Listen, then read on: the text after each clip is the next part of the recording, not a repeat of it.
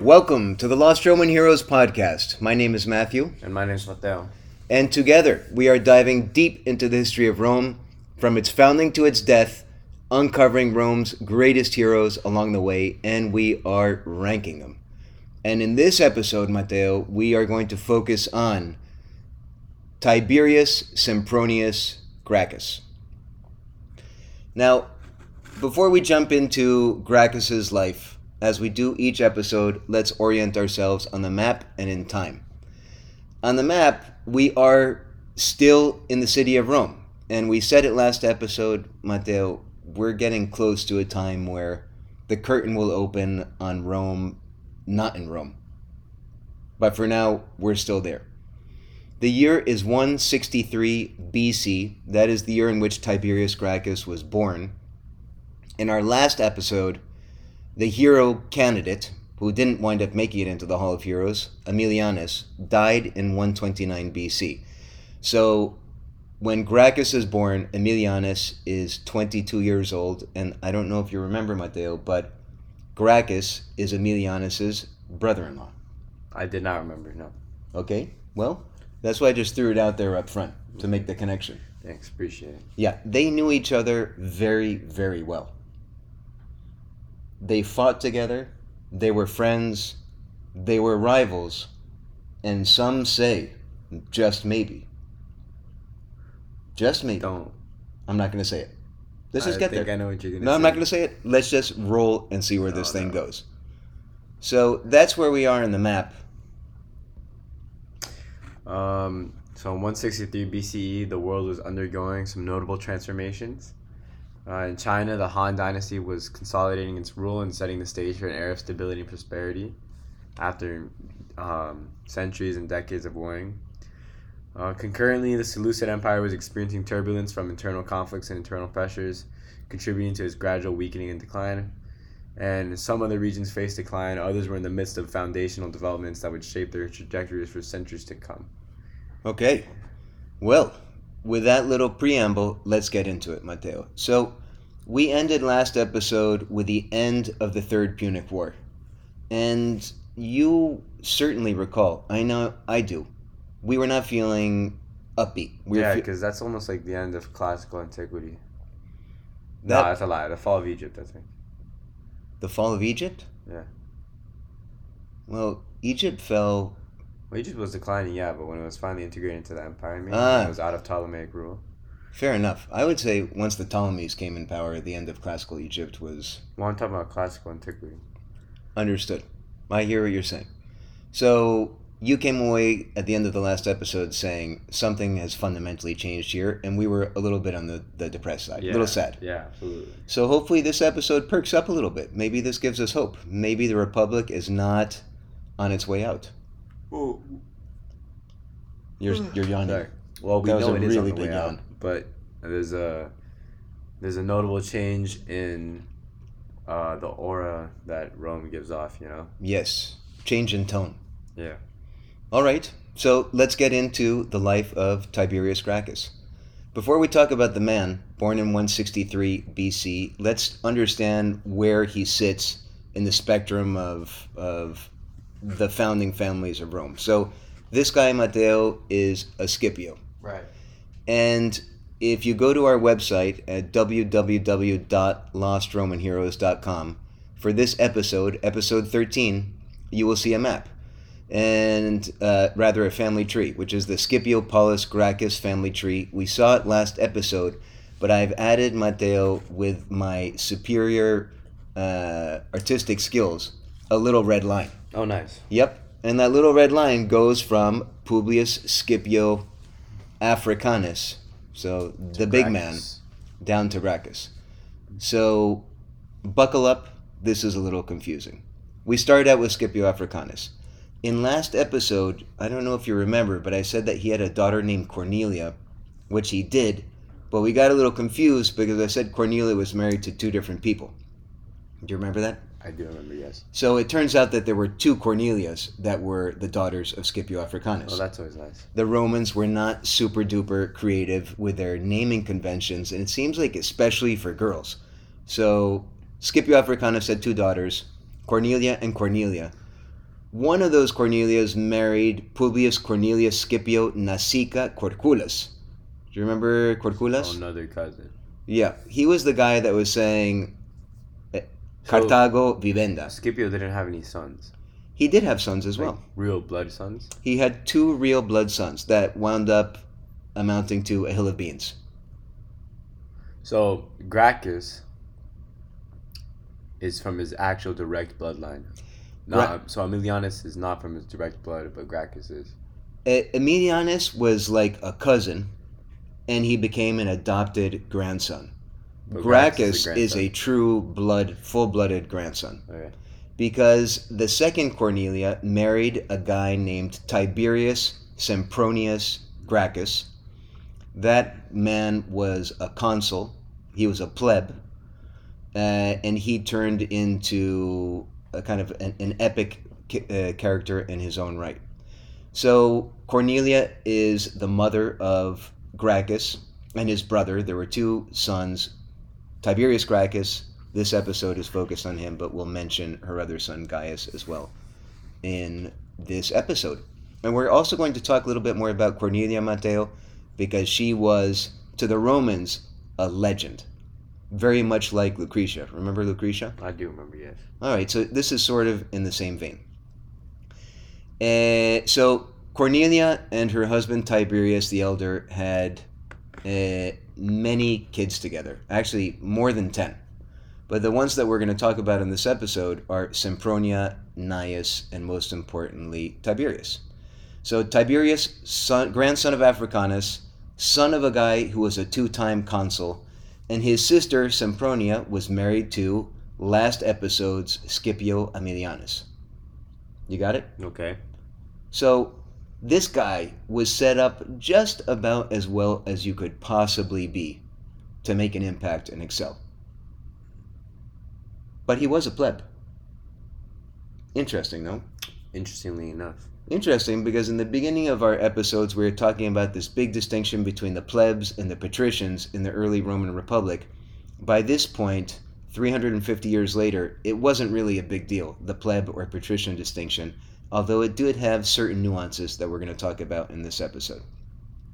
Needless to say, his family was at the very heart of Rome's power structure. And he had all the perks when he was growing up, and we're going to see what that means in a second. So, in 147 BC, Tiberius Gracchus, do you want to call him Tiberius throughout the episode, or Gracchus? What do you Gracchus. feel? Gracchus? Yeah. All right, so Gracchus... Oh, does he? Yes, indeed. He served as a military tribune underneath his brother-in-law, Aemilianus. Remember, Aemilianus took charge of the Roman forces when they were sieging Carthage in the Third Punic War? I do remember, yes. All right. Well, our friend Gracchus was there as well. And when the city walls were breached, Matteo, Tiberius was supposedly the very first Roman over the walls. And I think he was 16 years old. So he was a military tribune at 16. He was a military tribune at 16 or 17 years old. He was very young. Unless I got my math wrong, we're just going to run with it. And he was first one over the walls, which won him great fame and glory. And look at me at 16.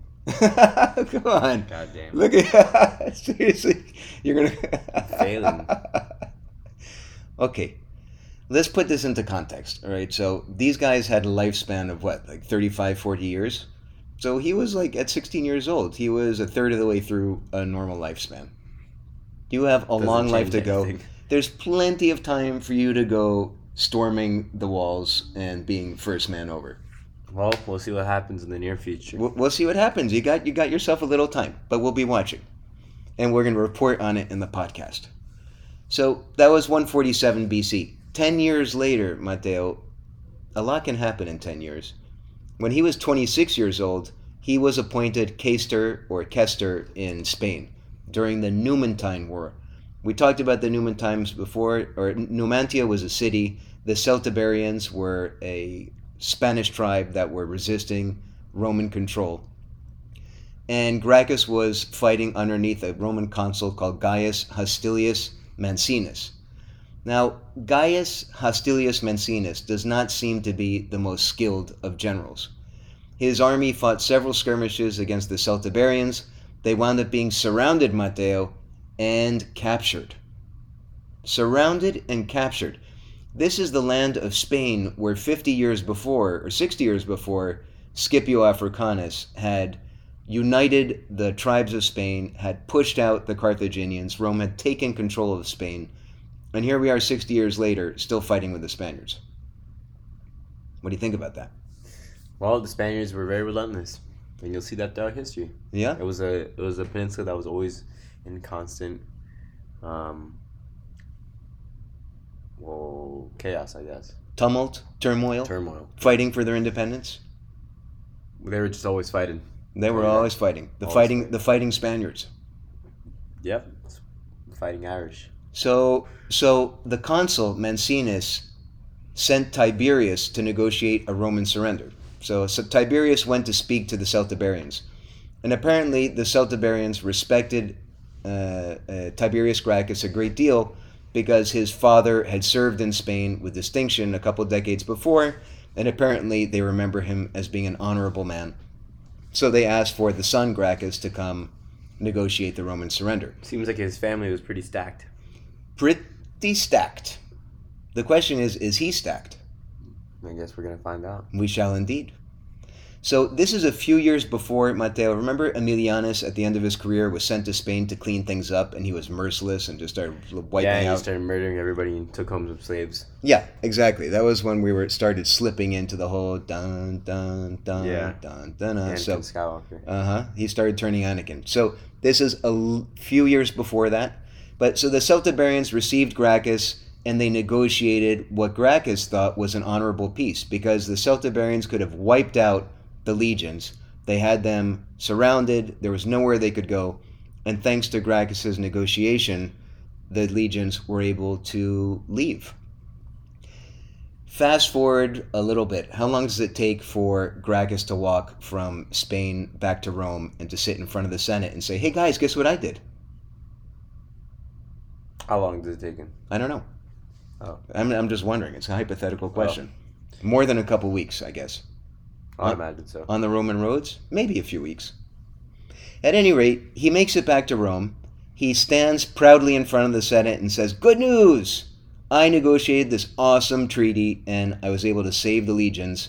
And do you think that the Senate was excited about that, Matteo? No, I don't think they were. How do you think the Senate might have reacted to something like that? Why didn't you annihilate them? That's exactly what the Senate said. They said that this treaty is un-Roman. We don't negotiate peace treaties with barbarians. We destroy them. And so the Senate did something quite aggressive. What'd they do? They revoked the citizenship of the consul, Mancinus. And they sent him back to Spain, naked and bound in chains, to the Celtiberians. Holy crap. Yeah. It's like they deported him, basically? They basically deported him. That went 0 to 60 so quick. Yeah. Wow, that's messed up. I'm sorry, that's messed up. They thought that he crossed a big line. And not only did they think that Mancinus crossed a big line, they thought that Gracchus did as well. And some in the Senate thought that Gracchus should be also stripped naked, bound in chains, and sent back to Spain. Jesus. And amongst those that were against this treaty, Matteo, was his own brother-in-law, Mr. Scipio Aemilianus. You can imagine the impression that made on Tiberius Gracchus. Not a very good one, I'll tell you that. How do you think he was feeling about his brother was voting for him to be stripped naked and stripped of his citizenship? And sent in chains to the barbarians. That's crazy. Probably left a little tiny... Maybe we stop playing with the tiny little things flying in the floor? Sorry about that. I apologize. Okay. Apologies to the listeners. So left a little tiny bitter aftertaste in the mouth, wouldn't you say? A little something. I'll just say a little bit. Just a little bit of bitter aftertaste. Might make you start thinking about something like revenge? Possibly a little revenge. Sometimes a little revenge is necessary, you know? Sometimes you gotta bring just a little side order of crazy, intense revenge. It makes for a good story. A good story is coming. And let's transition, Mateo. I'm going to take you back in time for a second. Be-do-doop, be-do-doop, be-do-doop. I hate that sound. I actually hate it. I hate it so much. Okay, I will never make that sound again. But I'm going to leave it in on this episode. It's the last episode. It's there. All right. Mateo, you remember the spirit of 146?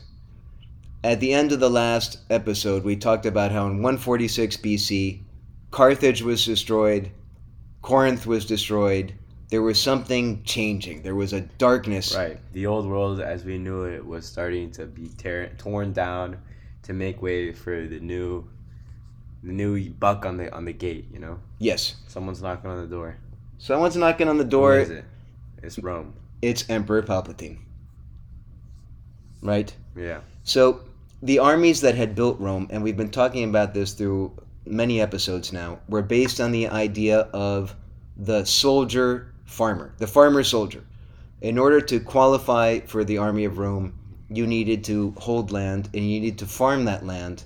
That was the fundamental basis for the legions that conquered the Italian peninsula. Think Cincinnatus coming off his farm to save the Republic and returning to his farm afterwards. That was the classic Roman model. So if you needed to have land holdings to serve in the Roman war, in the Roman army, something had been changing, Matteo, over the last century or so. Now, soldiers were not just leaving to battle the guy next door and then coming home at the end of the week. They were away from home for many years. Right. The army was starting to rapidly professionalize. It was starting to professionalize, and these soldiers were losing their farms because they weren't home for years at a time, and they would return, and there was no farm left because there was no one left to farm it, and their families were compelled to sell it. Who did they sell their farms to? Senators. To the senators, who were sitting on their ample rear ends at home and making tons of money. So you had these soldiers, these heroes, coming home and finding themselves landless. And vast tracts of land, the land that formerly belonged to Romans, to citizens, was being taken by the state, and then the state, through a little sleight of hand. You know that game where you put the bean underneath the cup and you swap it around and choose the cup? Yep. Somehow, that little bean always wound up under the cup, sitting underneath the fat hand of a senator. And senators wound up accumulating, Matteo, massive latifundia, or these crazy large estates. And those crazy large estates, we mentioned this in the last episode, increasing were not worked by Roman citizens. Slaves. The slaves. Yes. You said that a little. A little aggressively? Yeah. But it's the truth. It's the truth. It is true. It is the truth. So it is the truth. So the Romans, through these victories throughout the Mediterranean, were not just bringing back loot, but they were bringing back human beings, enslaved human beings that were working the senators' estates. And guess what the great thing about slaves were, Matteo? I don't know. What's that? You didn't need to pay them. Boom. Cost efficient. Boom. So these massive latifundia were incredibly profitable, and the senators were making money hand over fist, while the good soldiers that were extending the realm of Rome were finding themselves homeless. Crazy. It is crazy, and it gives me chills thinking about it when we think about our country and where we are today with the status of our vets and how neglected they are. Absolutely. The poor health care they receive. It's a country that pretends to take care of their boys, but they don't. Yeah. Eerily similar, Matteo, to the Republic at this moment in time. And where did these Roman vets wind up? They wound up in the city of Rome. They had no more land, they had no job, and they were looking for a way to make ends meet. It was an incredibly explosive moment. And that, Matteo, was the issue that Gracchus seized upon. Was it out of the goodness of his heart, or was it simple political opportunism? And at the end of the day, does it matter? We shall see. So, enter Tiberius Gracchus. We left him a short while ago. You dropped the same little plastic thing again? No, I accidentally stepped on it. Okay, that's all right. So, we left Tiberius Gracchus humiliated a short while before. He was almost sent back to Spain, naked in chains, stripped of his citizenship, but he was not. He was wandering around the capital, Matteo, after being thoroughly humiliated. Was he kicked out of the Senate? He wasn't kicked out of the Senate, but he was extremely popular. Not with the senatorial class, not with his peers, but with the common man. Because that treaty that was so scorned by the Senate, Matteo, saved lives of common soldiers. The common soldiers that were now feeling horrendously neglected by the wealthy, but not by Gracchus. And what are you when every pleb loves you, but the powerful men hate you? What are you? You are set up. Powerful. You are set up for a real run at power. Napoleon. Napoleon. Very true. Mm-hmm. And Caesar as well. Yeah. And in some ways, well, I'm not going to tip my hat. Gracchus became, Matteo, tribune of the plebs. Now, very early on, he seized on this issue of the disenfranchised soldiers. Legend says, Matteo, that when he was coming back from war in Spain, remember when I was asking you how long does it take to walk from Spain to Rome? I do remember, yeah. Because that wasn't that long ago. That was only like 10 minutes. Okay, I'm just checking. I'm just checking to see how much attention you're paying. So on his way home, Matteo, he marched through Etruria, through Tuscany, and he saw firsthand these massive farms staffed by slaves. And he also came across the poor that had been displaced from their farms. And that is where the idea came from, according to a charitable recounting of the tale. Maybe he was just a political opportunist. It doesn't matter. The truth is that he did seize upon this issue as tribune of the plebs, and he was one of the very first Roman politicians, Matteo, not to notice the issue. Everybody was aware of the issue. This was a huge problem. But he was one of the first to notice it and to take the issue to the people. Most senators speak in the Senate, not Gracchus. Gracchus took his speeches out in the forum. And this is a snippet of one of those speeches according to Plutarch. Gracchus said, "The wild beasts that roam over Italy have every one of them a cave or lair to lurk in, but the men who fight and die for Italy enjoy the common air and light, indeed, but nothing else. Houseless and homeless, they wander about with their wives and children. And it's with lying lips that their commanders exhort the soldiers in their battles to defend sepulchres and shrines from the enemy, for not a man of them has a hereditary altar, not one of all these many Romans an ancestral tomb, but they fight and die to support others in wealth and luxury, and though they are styled masters of the world, they have not a single clod of earth that is their own." Damn, that's pretty powerful. You could almost imagine something similar being said today. Absolutely, yeah. Needless to say, he was onto something. He seemed And like a sharp guy. he was a brilliant guy. We're going to talk more about how brilliant he was in a moment. But Matteo, you might be surprised to know that there was a law on the books, a lex agraria, a land law, that limited the amount of land any one Roman citizen could hold. Right. However, that law was not enforced. And so what Gracchus did in the Senate was he tried to revive this law. And at first he said the maximum, I think on the books, the maximum amount of land that any one person could hold was 30, there's a measurement called jugera. I'm definitely mispronouncing it. That's about 20 acres. And he said, guys, we're going to limit the land that anybody can have to 20 acres again, 30 jugera. And you can imagine the reaction in the Senate. Not a happy one. I wouldn't say so, because you are trying to oppose the most powerful men in the country, so. Yeah. Though, you know what's interesting about that? Not everybody in the Senate was opposed to this. Some saw this increasing gap between the haves and have-nots as threatening the underpinnings of the Republic. There was a consul named Publius Mucius Scaevola who supported Gracchus. Gracchus's father-in-law, Appius Claudius, who was one of the bluest of the blue bloods, also supported his son-in-law. And Publius Licinius Crassus Mucianus is another major player in the Senate. He would shortly be elected Pontifex Maximus, also supported Gracchus.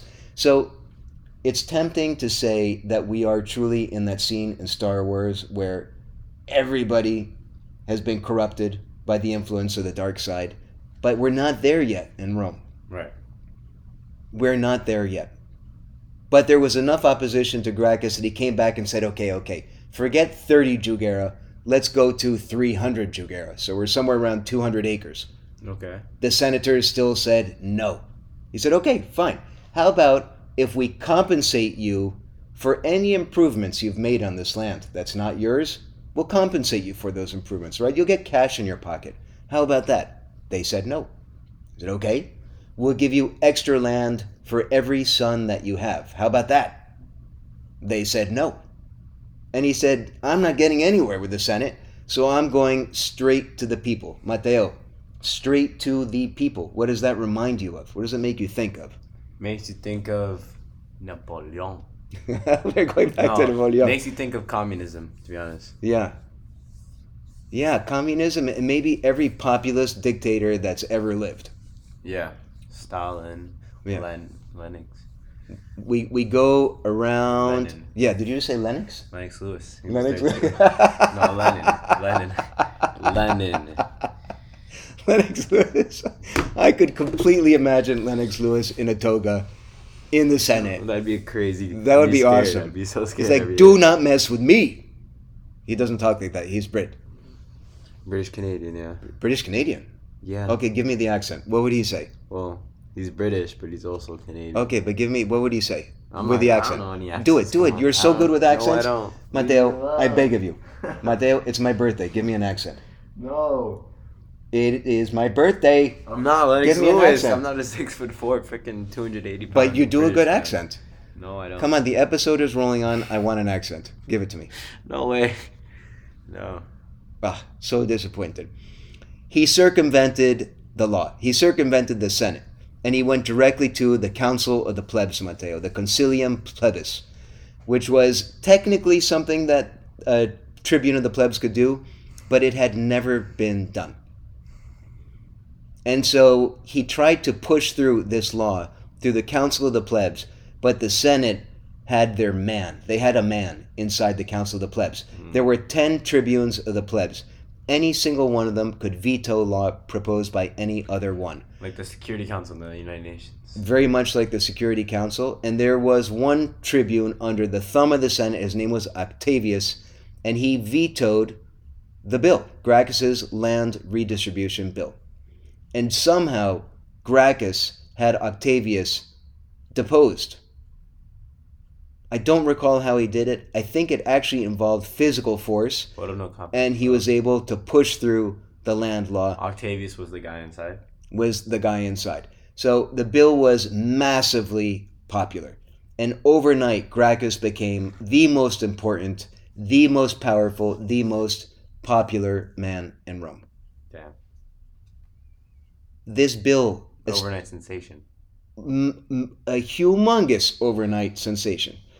Imagine the little man in Rome had been feeling increasingly neglected and ground down and spit upon for the last century, and overnight, one of the incredibly wealthy, incredibly powerful families, or scion of one of the leading families, says, not only do I feel your pain, but I'm going to do something about it, and he did it. This law that he passed, the Lex Agraria, it's called the Lex Sempronia Agraria, established a commission, Matteo, which had 3 members: Tiberius Gracchus, his little brother Gaius Gracchus, and his father-in-law Claudius. And they had the power to take land that technically belonged to the government of Rome, to the state of Rome, and to redistribute it to unlanded veterans.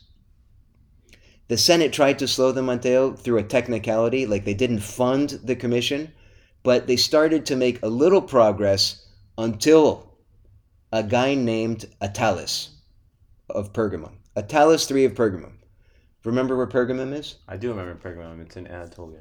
It is more or less modern Turkey, a good chunk of modern Turkey. Attalus of Pergamum was an ally of Rome, and when he died, in his will to prevent Pergamum from falling into decay, left the entire state and the entire treasury to the Romans. That's nice. Nice for the Romans. Well, yeah.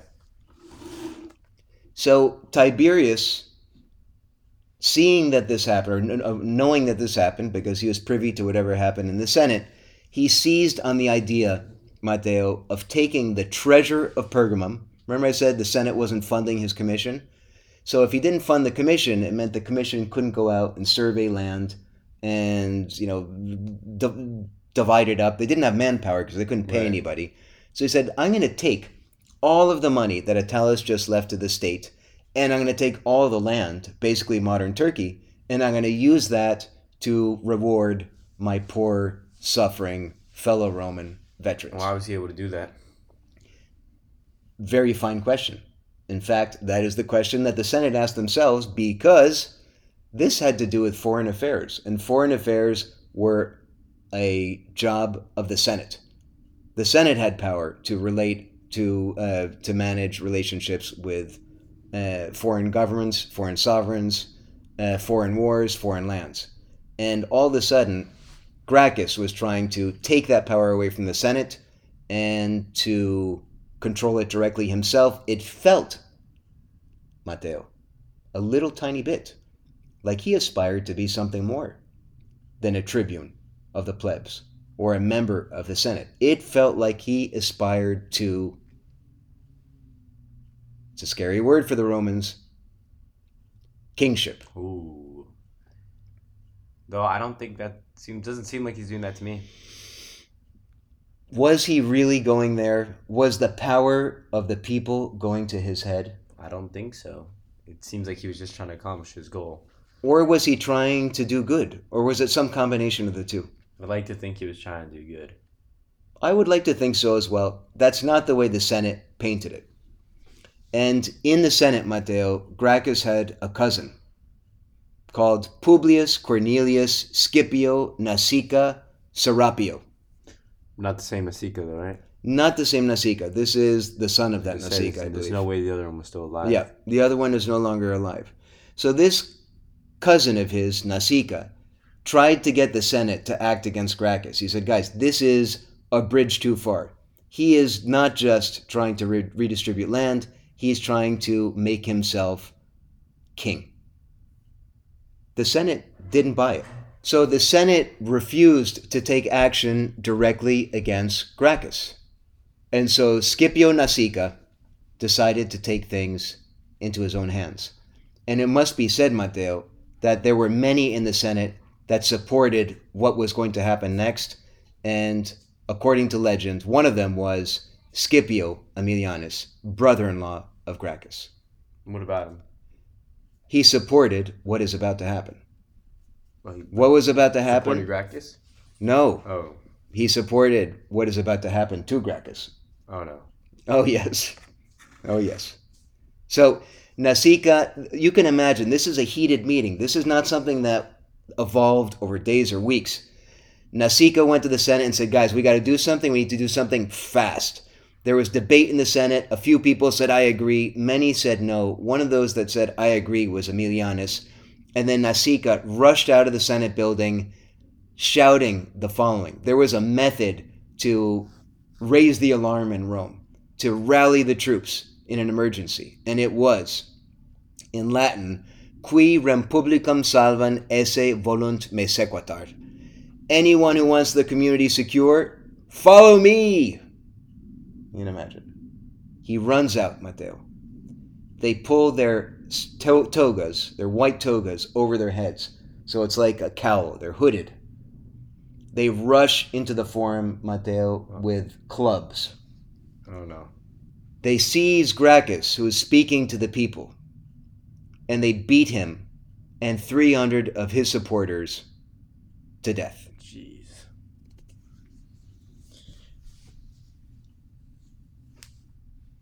Did you see that coming? No. That's just even more signs of what we were talking about last episode and the big turn that Romans just went through. Because we're going to see this again later on with Caesar. And it's, I don't know. Wow. For all the civilization, and there is, and they are a nation of laws, much like our own. At the heart, there is this emerging darkness. So, Gracchus's land commission continued to work for some time, and in fact, Matteo, they gave land to an estimated 130,000 Romans, and I'd like to think they were 130,000 deserving Romans. If you go to our website, to our listeners, www.lostromanheroes.com, you'll see a map in the section of images for episode 13, which highlights the areas where archaeologists have detected, Matteo, engraved markers with the names of the commissioners on this land commission, indicating that these were areas where lands had been given to homeless vets. The red spots or the yellow spots? I think it's both the red and the yellow spots. The color differences, names of different commissioners.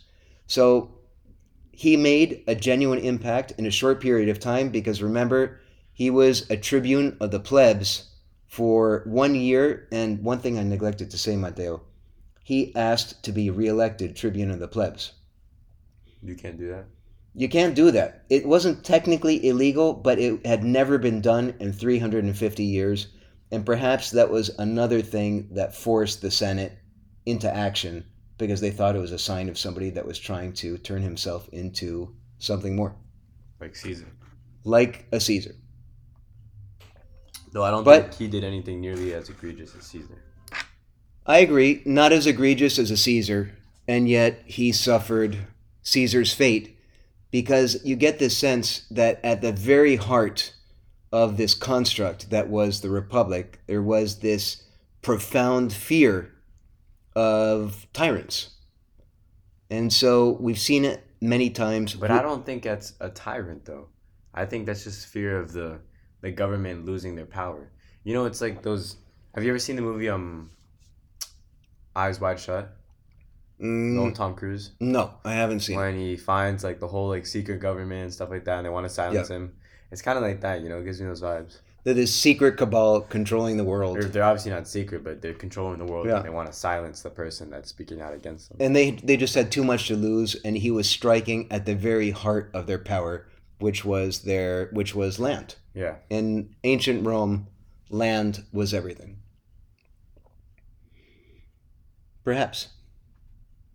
Well, this land commission, Matteo, it continued work for a short while after he died, but it didn't last long because Gracchus's brother-in-law, Scipio Aemilianus, got the Senate to pass a law basically stripping power away from the land commission and giving that power to the consuls. And you can imagine that the consuls weren't going to do anything. Yeah. Screw Scipio Aemilianus. I don't like him. I don't like him either. But we took care of him last episode. He's our lowest scorer, and he didn't make it into the Hall of Heroes, so take that. Yeah.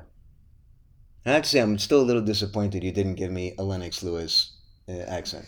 It's my birthday. Okay, well, I'm not Lennox. I want accents. So the land distribution basically ended there. And shortly thereafter, Matteo, this will make you happy, or maybe not happy, but just reminding you, Aemilianus died.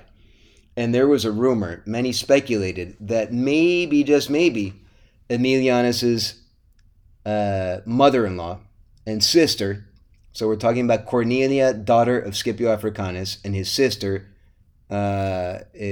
conspired to kill him. His sister-in-law, rather, Sempronia, conspired to kill him because he did nothing to help Gracchus. And he got him killed. Yes, and he's sort of got him killed. That's true. The movement that Gracchus started, Matteo, was not done. We will see it in future episodes. And in the short term, it lived on in his brother, Gaius Gracchus, who would very soon pull the pin and throw another grenade into the increasingly fragile structure that was the Old Republic. Was Gracchus martyred? Gracchus would also be killed. in a very similar move for very similar reasons. So they both became like little saints of the plebs. Yes, they did. And that is the life of Tiberius Sempronius Gracchus.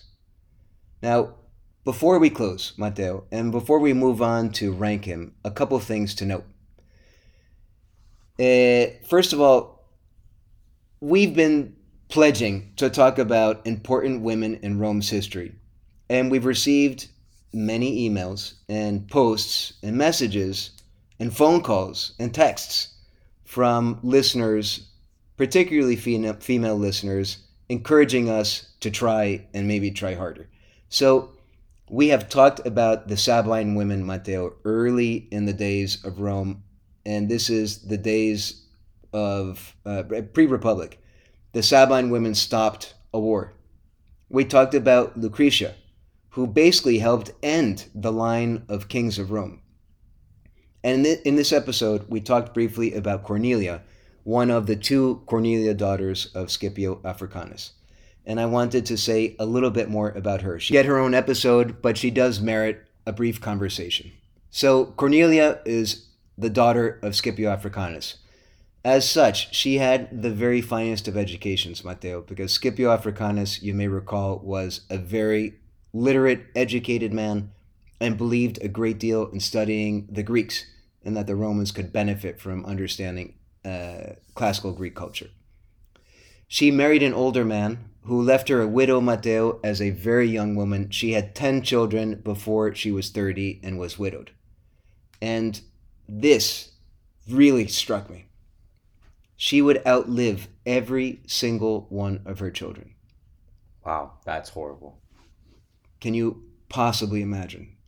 For a mother, that's horrifying. Yeah. For any parent, but yeah. Wow. So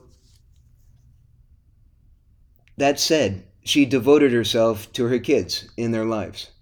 And with no husband, she devoted herself to personally educating her children, which was extremely unusual, we think, at this time in Rome. She brought in the finest minds of Rome and the growing empire to help tutor her kids, because money was no object, and she spent her money on that. She was a devoted mother. She did not spend money on frivolous dress or jewels or prancing around the forum. She dressed simply, lived simply, and gave everything she had to her kids. Now, her children, as we saw, were gifted politicians. Gracchus was a gifted politician. And the thought is, Matteo, that she was very much involved in politics through her kids. And she never disapproved of anything that they did. She supported them completely and wholeheartedly. And after her two sons were murdered, she outlived both of them, saw them killed. She retired from Rome, retired from public life to her country estate, reminiscent of her father. And when she died, Matteo, a statue was erected in her honor in the Forum, a bronze statue. And it was the first statue of a woman, a Roman woman, erected in the Roman Forum. Wow. Now, she wrote many letters, and some little snippets survive, including this one, which I wanted to share with you and with our listeners, and we will close here. This is Cornelia. You will say that it is a beautiful thing to take on vengeance on enemies. To no one does this seem either greater or more beautiful than it does to me, but only if it is possible to pursue these aims without harming our country. But seeing as that cannot be done, our enemies will not perish for a long time, and for many reasons, and they will be as they are now rather than have our country be destroyed and perish. Wow, you know what that really reminds me of? Abraham Lincoln. I'm not gonna lie. Yes? I had not thought about that. It really gives a lot of Lincoln. It is very reminiscent of Lincoln's Gettysburg Address. I wonder if he was influenced by Cornelia.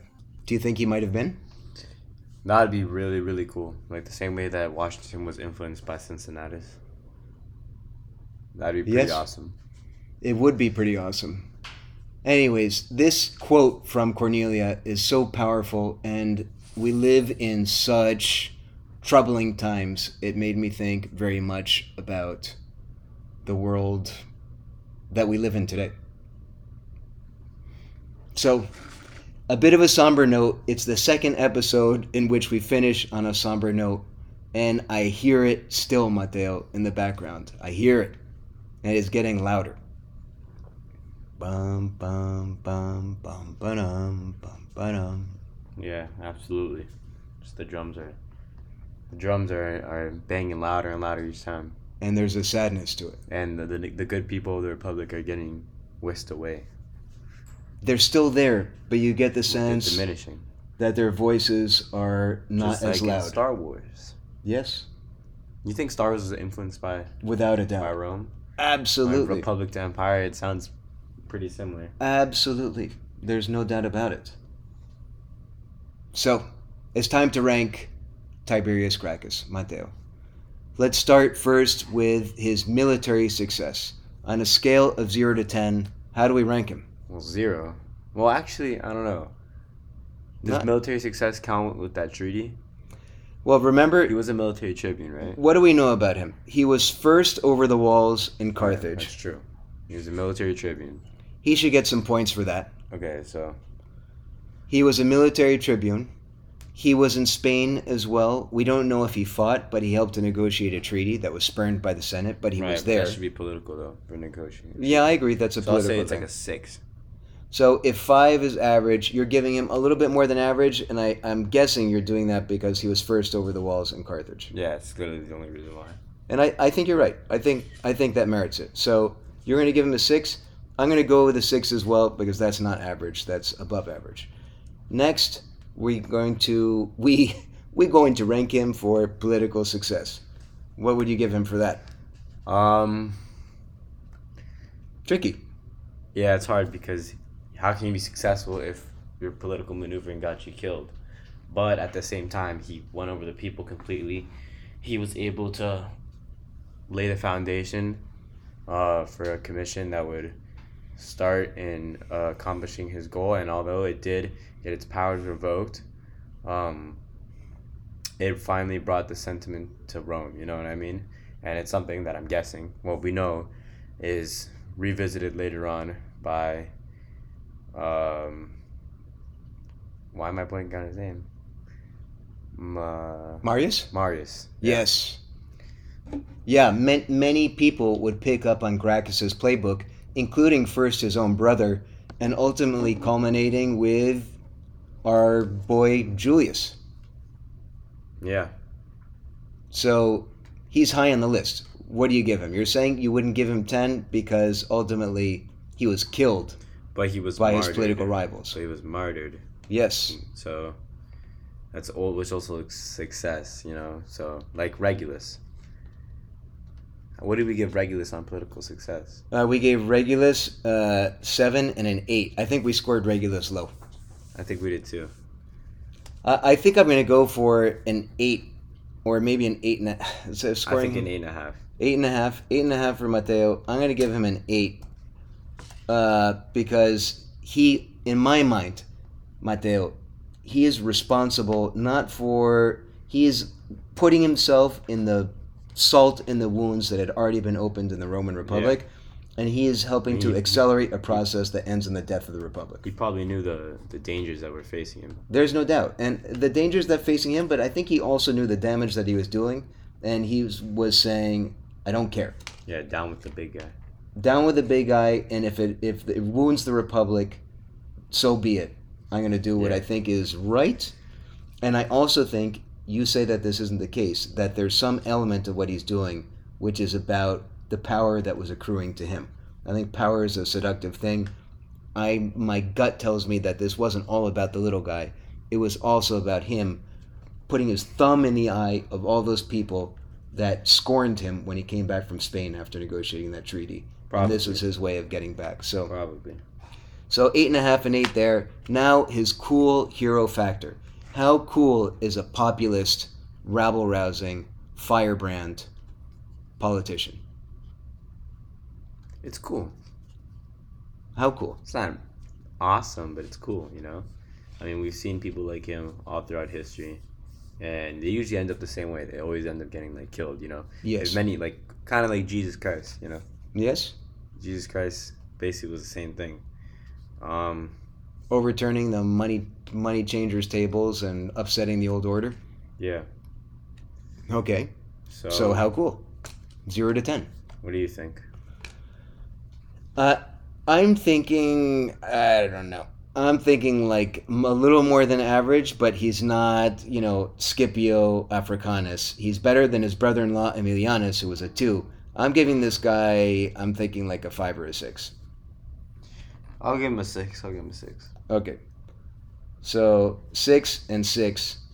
And finally, impact on the world. What is the lasting impact on the world of Tiberius Gracchus? Oh, I think it's high because he trailblazed a movement that wouldn't be put down, and that would continue to be relevant in Rome until its dying days. Because you even see way later on with people like not Marius, with and I'm Focus, and what's the other guy's name? God damn it, I'm blanking on his name. Okay, we're starting with an M as well. Huh? Focus. Not Marius? His name was also Marius? I don't know. I'm not sure who you're talking about. You know the emperor that Mauritius? Mauritius, yeah. Huh. Which is all about, the plebs and taking care of the soldiers. Yeah. So. Well, so I agree with you. He was Rome's first populist, and we would see this recur again and again and again. And his lasting impact on the world, he helped to accelerate the demise of the Republic. There's no doubt about it. And so his impact was huge. If it weren't Tiberius Gracchus, I think there would have been another Gracchus because the inequities inherent in the Roman system. I think so too, but so he was the first one. He was the first one. So what do you give him? I'll give him an 8. You're gonna give him an 8? Yeah. Okay, I think I'm gonna go for an 8 as well. Although I think your 8 is a more charitable view of him, mine is a little more negative, and that gets us to a ranking for Gracchus, a total score of 71%, Matteo, or 56.5, which is high-ish. I mean, that's not a bad score. Yeah. And that leaves us with the last question, which is, does Tiberius Gracchus belong in the Hall of Heroes? I think if you ask the people, they say yes. If you ask the people, they would say yes. If you ask the Senate, they would say no. Who are we asking? I think the people. You think the people? I think the little guy makes a hero. I am torn. I'm thinking a no. And this would be our first split. In which case, we need to find a way to decide it. Do we do rock, paper, scissors? But why are you thinking no, though? Because I think that he used his power for evil means. I don't think he thought about the consequences of his actions.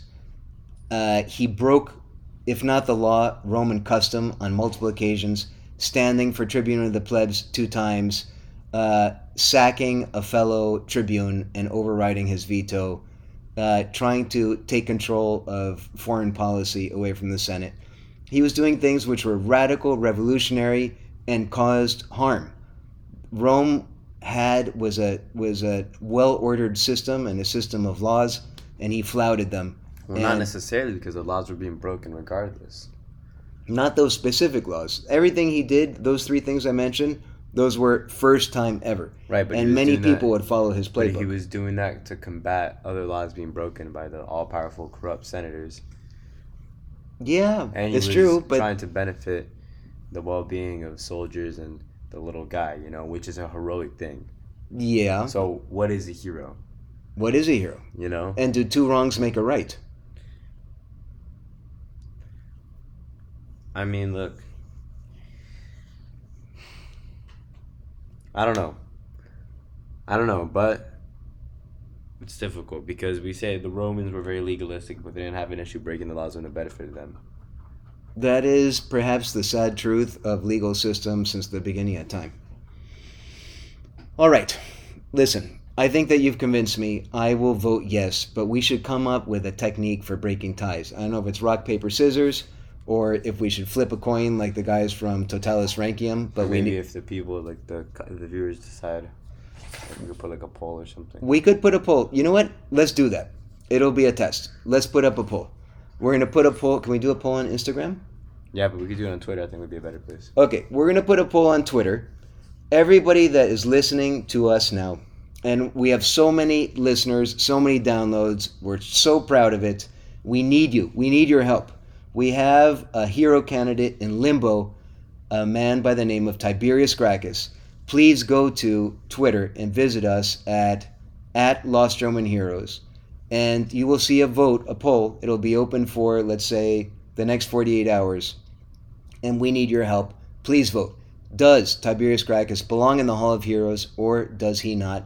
We need to hear from you, please. That is on Twitter, now known as X, at Lost Roman Heroes. Please vote. In or out, we want to hear from you. Yeah, let us know, and this will be a great way to connect with you guys.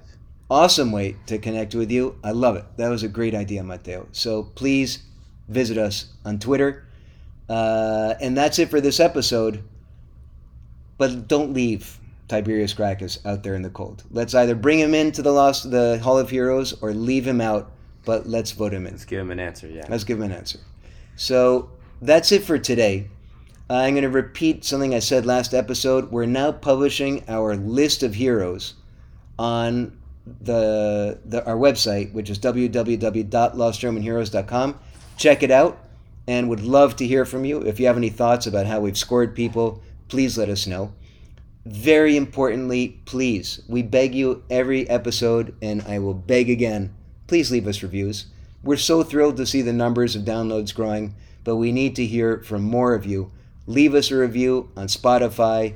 Leave us a review, please, on iTunes or wherever you get your podcasts, because it makes a huge difference. We love the fact that you're enjoying the show, but it's like the old, if a tree falls in the forest, nobody's there to hear it, does it really fall? I mean, if people are listening to the podcast, but they're not leaving reviews, are they really there? And for the Apple algorithms and the Spotify algorithms, reviews make all the difference. So please leave a review, even if it's just a few words. It makes a huge impact. Thank you.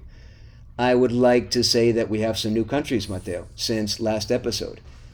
Austria and Belgium have just popped up on the list. And our top 5 countries these days, Matteo, I'm going to do a quick rundown. U.S., number 1. Colombia, still in number 2 spot. Powerful Colombia. Thank you. Canada in number 3. UK and Matteo, our number 5 country, rounding out the top 5. Switzerland? Yeah, you said it like a question. Well, who would have thought? I just didn't think Switzerland would be very interested in our podcast. Switzerland is apparently interested in the Lost Roman Heroes podcast. Shout out to Switzerland. Yay! Well, that's cool. We were just in Austria not too long ago. Yeah, that's true. We were. So shout out, and we were in Switzerland as well. So shout out to the Swiss, and shout out to Austria and Belgium, new countries. Matteo, before we close, as we do every single episode, I would like to read one new review. And I'd like you to review this one. It is left by a listener called Satan. Satan left us a review. Well, I'm not a big fan of Satan, but let's see it. Love the podcast, 5 stars. This is the first time I'm writing a review for a podcast, but it's well deserved. I enjoy the father-son dynamic so much it feels like I'm talking to my dad about the Roman Empire. I hope you keep uploading new podcasts. Well, that's awesome. Well, we will continue to keep uploading new podcasts, and we appreciate the review. Love the review. That's so cool. Thank you so much, Satan. I love the name. And sorry, that's Pepe the Wonder Dog barking over to my left. He's ready to get out and play. So with that, we're going to wrap it up. Please visit us online. Email us at info@lostromanheroes.com or visit us on Twitter or on Instagram. And remember, on Twitter, we need to hear from you. He's destroying the rug. Pepe, stop eating the carpet. Okay, sorry about that, guys. Don't leave Gracchus out in the cold. We need to hear from you on Instagram. Thank you so very much. And we will see you next episode when we are going to be talking about, wait for it, hang on one second. We are going to be talking about, we're going to skip the next Gracchus because we basically touched on him now and he's sort of a repeat of his brother. we're going to be talking about Lucius Cornelius Sulla. Mateo. Sulla is a name that rings bells in history. Big bells. So get ready for big bells next week. And thank you so much, everyone, for listening. Thank you.